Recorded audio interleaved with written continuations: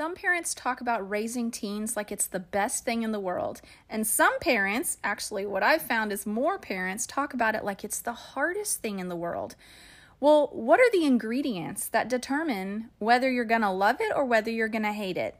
Granted, nothing in life is guaranteed. However, I did some research and found that there are some simple principles you can set in place or practices that make raising teenagers a lot more enjoyable because it's going to help you meet their needs along the way. So today's episode, I'm here to help you love raising your teenagers, and these will help you with your little ones as well. Let's jump in. Hi, and you're listening to Java with Jen with your host, Jenilee Samuel.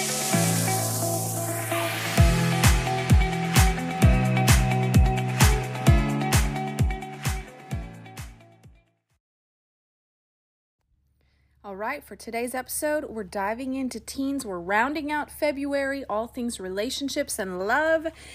And we're finishing off with teens because for those of you who have teens, this can be a very difficult, challenging season of life. So instead of focusing on the challenging aspects, I wanted to focus on ways to strengthen and nurture that relationship. Because really, when it comes to kids, if we put enough of the good stuff in, usually a lot of the challenges will kind of take care of themselves, because many times with kids, or really any relationship, challenges that come to the surface are oftentimes just a reflection that the relationship has not been nurtured enough.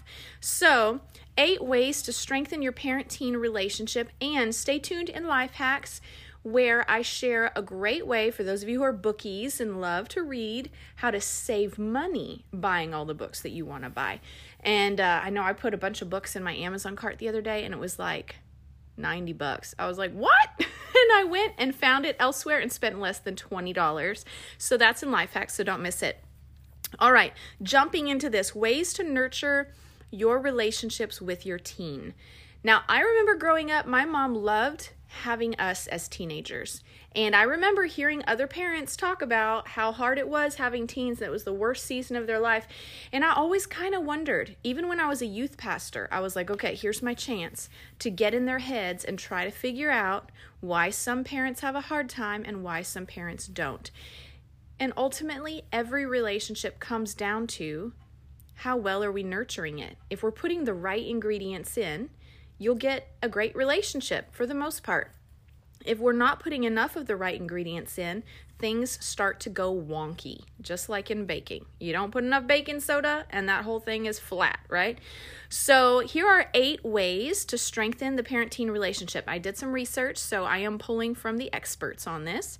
The first one, very simple and practical, is hug your child daily. Physical contact is super important, especially as you get older. It is a stress reliever, it combats loneliness, and it's just a reminder that, hey, someone cares about you. In fact, I was impacted by this just earlier this week. I was at work, and there's someone at work who I felt like I wasn't real sure if they like me or not, but it's kind of that subtle thing where it could be all in my head, you just don't know.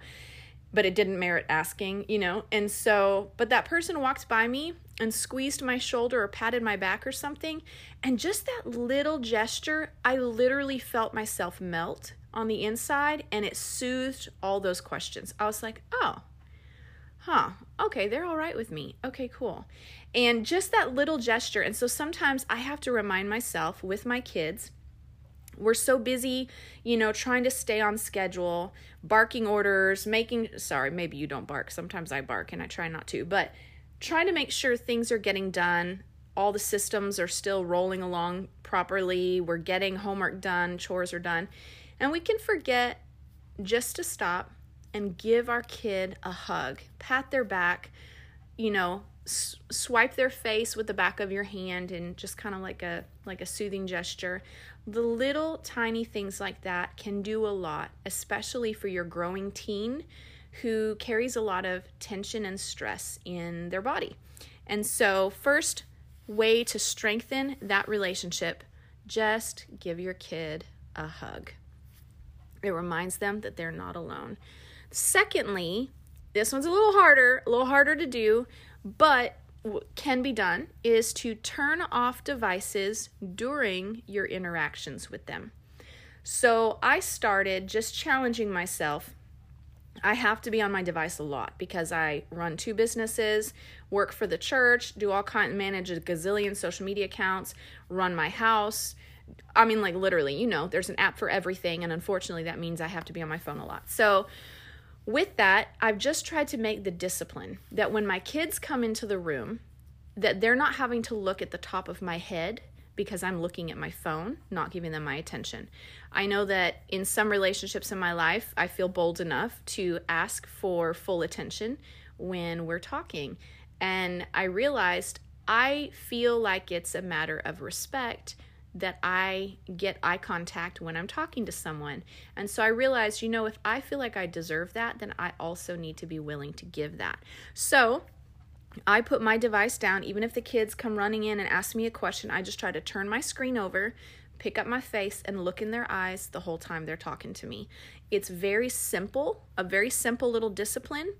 But I think it goes a long way to signal to them, you're actually more important than my screen. I really don't want my kids growing up thinking that my screen was more valuable than they were. And so I'm trying to be very diligent about that, and also turning off devices during family time. Maybe not just one-on-one conversations, but when it's time to be together as a family. Dinner time, family game time, family hangout time. Just minimizing devices really helps to nurture that relationship and creates time to visit with each other. Another way that you can do this is, the third way is to connect before transitions or major decisions. And so this can be, if your kid is learning to drive and going to be taking their test, if they've got major projects due, if they're about to fly the nest and go to college, just anything. If there's anything that feels major in their life, it could just be a major event. Reach out and let your child know that you're there for them. They're kind of navigating this whole, I feel like an adult. I realize I'm on the precipice of having to take responsibility for my whole life, and I don't feel ready for it. And so there's actually a lot of stress that teens carry in their bodies, in their souls, that just letting them know, hey, I want you to know this is a big deal. And I know that, and I see you, and I'm here for you. If you need advice, just come let me know. If you need a hug, just come let me know. Some suggestions were to offer advice, but not to boss them around with your advice. So I think part of that dynamic that makes raising teens challenging is that teens are biologically growing into their adult selves, where they feel the responsibility of caring for themselves. Like my boys, once they cross that 13, 14-year-old line, I find that they start wanting to pay for their own stuff. And I love that. That tells me they're growing into a healthy functioning adult, because they feel that sense of personal responsibility. And I love it. And the same thing is with their life decisions. I think sometimes parents, if we don't make that transition with them, recognizing, hey, they need more freedom to make decisions for themselves, and me be less of a micromanaging parent and more of a supportive, advice given when it's needed parent. If we don't make that transition well, it can actually add stress to them, because it sends them the message that they're not competent, but yet they feel the pressure of having to become competent. And so us shifting to a supportive role really plays a big part in them feeling like they have the confidence to move and grow into their next season of life. Being supportive and understanding is a part of this. So I had listened to a podcast by Caroline Leaf, who said that the most stressful time of a human being's life is actually between the ages of 11 and 14, when they're going through puberty. And that's because hormones are changing, their body grows rapidly, emotionally they change a lot. You guys know this, from 11 to 14, like their state of mind changes a whole lot and grows up a whole lot. And so the number one thing they need in that time is actually to be listened to. So we oftentimes think little kids, or at least I have, that little kids need more attention. But the reality is the little ones need more attention in that they need me to do more things for them. But as they get older, the attention that they need shifts in that they need more of a listening ear and more of a supportive response. They want to feel like you believe in them in the way that they're growing into their adulthood and their capability to handle life. They want to feel your support. And so when there's major transitions or major situations happening, connecting with them, letting them know you're there for them, giving advice if they want it, but not bossing them around. Maybe sometimes I find you can offer advice even if they're not asking, just by asking questions that makes them think through the results of their decisions. So like, how do you think that's going to work out? Well, let's talk through that. How's your budget going to be? If you get a job there, how much are they going to pay you an hour? Okay. How much do you think that you'll need for rent? How much do you need for this? Okay. So asking questions to help them process through difficult times or, life challenges, shows them that you're supportive, you're walking with them, but they don't feel like you're bossing them, right? And then as they're expressing themselves, being supportive and understanding. Now, I have to be honest. I want to be understanding. I'm not always prepared in conversations that just hit my radar that I need to have an understanding position towards my child. Sometimes if I'm just reactionary or just quick to respond without perceiving what their needs are in that moment, I can really fail at the understanding side. So being understanding and supportive is going to mean that we as parents need to just take a very quick pause when those conversations are happening and ask ourselves, what does my child need from me right now? And that is a discipline that we have to build into our thinking. But it's a great way to connect before they go through transitions, major decisions, and all the conversations that can come out of those seasons. So number 1 is hug daily. Number 2 is turn off devices during interactions and give them your eye contact. Number 3 is connect around major transitions or major decisions or just major events. Connect and let them know you're there for them. Offer advice if they want it, but be supportive and understanding, okay? Number 4 is make one-on-one time a priority. We try to do this, and I find that the mantra that has been around since my parents were parents, maybe longer, that rules without relationship equals rebellion, is so true. I think that is one of the truest mantras of parenting of all time. Rules without relationship equals rebellion. And we know the rules can't go away. Rules are always going to be there, right? But the relationship can fluctuate. And so what determines if there's rebellion in your child primarily is the health of the relationship. And so making one-on-one time a priority is really, really important, because then your kid will know that you're for them, and they'll have more of a trust and a grace threshold for those rules when they come. Distance between two people, you guys know this, distance weakens the relationship, but it can be as simple as just 15 minutes to connect. That does a lot. And so what I try to do when I want to connect with a kid is do something where I know they know that they have my full attention. So like with my oldest, he loves to play guitar. And because that's something he loves, and I like music too, it's become something I enjoy doing, where if he's playing guitar, sometimes I'll just go in the room and lay on his brother's bed and just listen to him play. And I'll just ask him little questions. Oh, what chord is that? What song is that? What are you working on? We should do a song together. Just little things to show interest. And he may not talk much about life in those moments, but it does kind of nurture that connection, and it shows him, hey, I see you. I'm loving what you're loving. And it just creates that sense of connection. With another one of my sons, sometimes I have a harder time getting him to put his guards down and connect. And so I'll go on a walk with him, and we'll hold hands, and we'll just walk up and down the neighborhood, and I'll just ask him questions. And if we're moving, talking, or doing something, his guards come down more easily. I think because it just distracts him. And so there's different ways to make one-on-one time a priority. With my youngest son, he wants to lay in bed and snuggle. And so we do that. With my third son, He's very content and kind of self-satisfied. And so with him, I try to go out of my way to maybe take him to run errands with me where I can ask him questions about his life and just take time with him. So there's different ways you can make one-on-one time a priority. But again, just 15 minutes of really isolated connecting time can do wonders.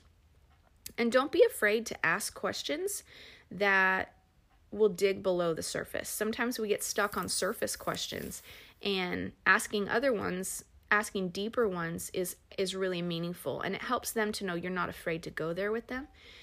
If you struggle with what kind of questions to ask, there are apps you can download. I have one called Make Talk, and I downloaded that actually for date nights when I'm with my husband. But I went out to dinner with Shiloh the other night, and he saw the app on my phone, and so he took the phone and he started asking all the questions. And it was such a great conversation, and asked all kinds of random questions that are lighthearted. Some of them are deeper, and it just made for really good conversation to build rapport. And then so if you do some like lighthearted questions, but you get them talking and feeling heard, then you can kind of gradually move a little deeper into the content you're asking them about their life, and that's really helpful. So number 4 is make one-on-one time a priority. Number 5 is encourage emotions. Don't shut them out. This can be a challenge, especially when we're dealing with people's unpleasant emotions. Sometimes I can feel the need to like, oh my gosh, stop freaking out because I don't like how it makes the environment feel out of control. But I have to remind myself like, hey, emotions are not bad. Emotions are good. Emotions are part of the human experience. And so when they're having strong emotions and I'm on my A game and responding well, I can make space for it. Say, golly, you sound so frustrated. Like, what's going on? Or where is that coming from? And especially during an argument or during hurt, if they're being disrespectful or hurtful, I'll sometimes tell my kid, hey, listen, I can tell you have a lot underneath that, but you're being pretty disrespectful with your feelings right now. So I need you to go take some time, kind of gather yourself, think through what's going on, and then let's talk when you're calm because I want to understand what's going on. And so sending them to kind of process their heart for a few moments by themselves usually will calm them right down.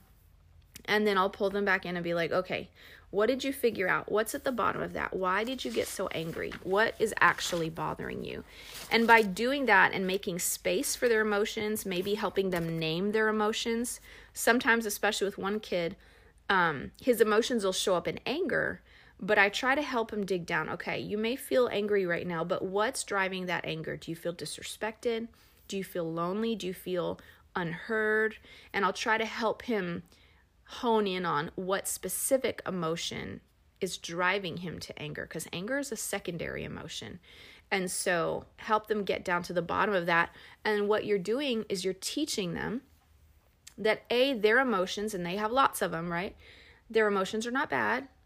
And you're helping to teach them how to process their own heart and become self-aware human beings. And that is honestly one of the number one traits that I think makes or breaks any relationship. If you get married to someone who's not self-aware and they just act out of their emotions all the time, they're going to destroy that relationship because anger is destructive, right? So it's important that we teach our kids, hey, your emotions are good. They're normal, but you have a responsibility to manage them. So making sure that when they have emotions, that we make space for it, but that we also guide them through how to handle it well and make sure they know, hey, I'm not intimidated by the fact that you have these feelings. Let's just sort it out. I want to understand what's at the bottom of it. Number 6 is listen to understand, not to react. I don't know about you, but I have found in all the relationships where I feel safe, understanding is a core pillar of that relationship. Any relationship where I do not feel safe to be myself or don't feel like I can truly be me, usually a lack of understanding is present in that relationship. So when your child is talking, when your child is having emotions or whatever, your teen, listening to understand what their heart is really saying is going to be huge. And so you're not listening to figure out how to react to their situation. You're listening to understand. And part of that means asking questions to dig a little deeper. Listen to the situation from their shoes. It can be really easy for us to stay in our perspective. But I tell my kids all the time, listen, if you refuse to see it from anyone else's perspective, you will never have peace in that conflict. What brings conflict to peace is when you can listen from their perspective, see it from their eyes, and offer them understanding. It's huge. I can't reiterate that enough. It's powerful. And if your kids feel understood, they're going to feel safe with you. When I was a youth pastor, I remember driving in the car with a bunch of youth girls, and they were telling me about all kinds of crazy stuff that goes on at school. You guys have probably heard me say this before. And I remember being shocked and asking them, do your parents know about this? And they were like, no. I said, why don't you girls tell your parents this stuff? And they said, because our parents just don't understand. And so for me, it was an eye-opener of how powerful it is that I offer understanding to my kids. And I the other night I failed at this. We were at the dinner table, and the boys were laughing about a situation that was actually not good and needed correction. And so they were laughing and they were sharing it at the dinner table in an effort to connect, and maybe even to push the lines a little bit. But what I should have recognized is that, and I kind of felt it, but I didn't really know how else to resolve it. I felt that they were wanting to connect, and I was like, oh, this is not a great time to correct this situation, but I also can't leave this uncorrected. And so at dinner, our family dinner turned into a lecture time because I decided to correct it in that moment. And I realized later in retrospect, I just needed to offer the boys the gift of being heard and kind of meet them where they were. And then later, after we had had dinner and made all of our connection, later bring it up and be like, hey guys, back to that conversation point. Hey, maybe we should not do that in the future. Bring it up later, I think would be a way to protect the connection, but still deal with the issue when it needs to be dealt with. And so that's something I learned in the moment. And so part of understanding is understand where your kids are at in that conversation and what they're looking for from you. Okay, number 7 is respect boundaries. And especially as the kids get older, this is really big, but I think teaching them the importance of boundaries is always important. And so good parenting makes room for failure. It's normal, and it's where we grow. And so even when failure happens, whether that's I didn't get my chores done, or it's I got really angry and hurt my sibling, or I came home with an F on my test because I cheated, whatever it is, boundaries are important. Communicating boundaries and talking about those things, but also teaching them the importance of having boundaries and setting boundaries and establishing boundaries. And so, with that, I'd be like, okay, well, then we need some boundaries. You brought home an F because you cheated. Why did you cheat? Because you didn't study. Oh, so you didn't feel like you could actually do well. Okay, well, then we need to protect our study time. So a boundary that we need to have is maybe no sleepovers when you know that you have a test coming up that you need to study for, or whatever. And so teaching them about boundaries with their time, boundaries with their bodies, boundaries in relationships. Last night, I went to say goodnight to one of my boys, and I just didn't like the way he was treating me. He was trying to be goofy, but it felt really disrespectful to me.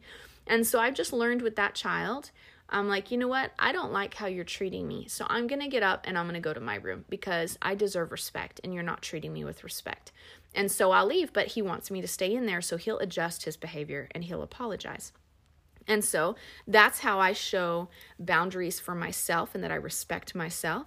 And then if your kids, we had this issue a couple weeks ago where my kids were playing on the musical instruments and I was filming them.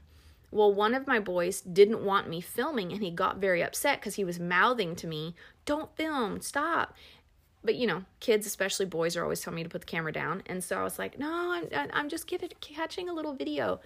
Well, he got very upset about it. And later he was like, I didn't want you to film me. He got kind of ugly. And I was like, well, listen, I will respect that boundary, but you also need to handle how you communicate it respectfully as well. You don't need to get upset. You just need to come let me know and then ask me to delete the video, or whatever. And so communicating boundaries, respecting boundaries when they say, please don't do that, is very important. How you respect their boundaries will teach them how to expect people to respect their boundaries. And the way that you model having boundaries for yourself will teach them how much of a right they have to have boundaries for themselves. And so boundaries is an important thing with teenagers, but it does come with a lot of communication. As you do this, and as you respect their boundaries, this will build trust in the relationship. And so respecting boundaries, communicating them, and demonstrating them is really important with your teenagers, but it's a great way to nurture the relationship. Okay, the last one, the 8th, is catch them doing something right. So many times with our kids, we can get caught up in trying to make sure we're not letting bad habits slide, not letting misbehaviors go undisciplined because we don't want it to become a habit, etc. But we need to program ourselves, especially if we want to nurture the relationship, especially with boys, but honestly everybody, is to look for ways to catch them doing something right and then call it out, because their confidence is already fragile and they need your vote of confidence more than criticism. Criticism comes very easily for parents, and so we have to be very intentional to look for when they're doing something right that deserves praise. And then we need to praise them for those actions. And sometimes I like to brag on whatever their win was to somebody else so they can overhear me bragging about them to other people, because that also builds trust, builds rapport, and just makes their heart swell feeling like mom's in my corner. It shows them when you do this that you have been paying attention to them, and it boosts their self-esteem. So if you're looking for their wins, it shows them you're in their corner, that you've been watching them so they feel seen, they feel recognized. It boosts their self-esteem. So those are 8 simple ways. I'll reiterate them one more time so that you can have just a little refresh. First, most simple thing is hug them on a daily basis. Hugging, touching, patting, stroking the hair, stroking the face. Any physical contact that's affirming and affectionate can literally melt away the stress in their life and combat loneliness. Number 2, turn off devices during interactions. Give them your eye contact. And this also includes sometimes turning off music so you can talk in the car. We have a TV in our car, and I have been recently turning off the TV and turning off the radio so that we can actually have a conversation, and it actually has done wonders. 3, connect before just transitions or around major decisions or major events. Let your child know you're there for them. Offer advice, but don't be bossy about it. Be supportive and understanding as they're learning to spread their wings and fly. So connecting and communicating around transitions makes them feel supported. The 4th one, make one-on-one time a priority. Just 15 minutes of this can do a whole lot. Number 5, encourage their emotions. Don't shut them out, but help them process them healthfully. Encourage them to step away, to take a minute and gather themselves, and then come back and communicate through those difficult emotions. Number 6, listen to understand, not to react. Your goal when communicating with your child is to understand their heart. So pursue understanding to create an environment of safety. Listening from their shoes so that you see things from their perspective makes all the difference in a healthy relationship. Number 7, respect boundaries, demonstrate boundaries, communicate boundaries. Boundaries is a huge part of them growing up, but it also nurtures that relationship and builds trust when they see that you will respect their boundaries as well. And the last one, catch them doing something right. Look for ways to affirm them. This builds their confidence, makes them feel seen and heard and valued, and is a stark contrast to the criticism that they already feel within their own souls and even from the world around them. So I hope these 8 things were helpful and encouraging to you. If you have a teen or even a preteen, if you know someone with a teen or a preteen, send this episode to them. Even if you just start working on 1 or 2 of these things, you'll just be nurturing that relationship on purpose. Listen, just like our marriages need to be nurtured, our relationships with our kids need to be nurtured. And so these are some really simple ways to do that. Start with what's simple and applicable. Maybe the hugs and pats and little words of affirmation is a great place to start. But you guys, I hope that you loved February's episodes. I love diving into relationship things. Don't miss out in March. We're diving into still kind of on relationships, but more about mental health and life and new birth and dealing with ourselves. And so the next episode is on self-care and self-love from a Christian perspective. The one after that was very much a request from you listeners, and that's postpartum depression and postpartum anxiety. And I brought on a psychologist, therapist for both of those episodes. So she's able to bring her expertise on both those topics. And then the topic after that is beauty and brokenness and how they coexist together in our lives. That one is just a really refreshing episode. So I'm looking forward to all these episodes we've got coming up for you guys through March. And with that said, I love y'all. Come follow and connect on Instagram at Java with Jen, and go get you some merch at the merch store, javawithjenmerch.com. And I will see you guys next week. Oh, and don't go anywhere because we have Life Hack right now.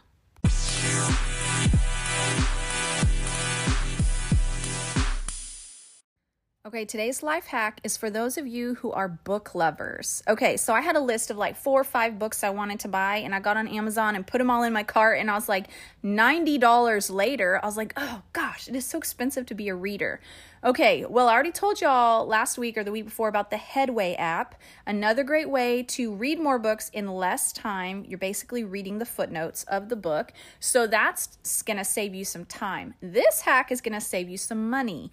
I got last night, what I did is I plugged in the title of the book I was looking for, and I just did a Google search and looked under the shopping tab, and I found my $18 book for sale over on thriftbooks.com for $4.50. So I was like, I wonder if they have all the other books I'm looking for. So I ended up finding 4 of the 5 books I was looking for, and they were all around $4.50. So I think I ended up getting 4 of those books that I wanted for less than $20 on thriftbooks.com. And I know some of y'all are major readers. So if you want to save some money, thriftbooks.com is what I recommend to get some really amazing books. And if you guys listen to my show for too long, you know I throw book suggestions out there at y'all all the time. So it's a great way to get your hands on those books at a more affordable rate.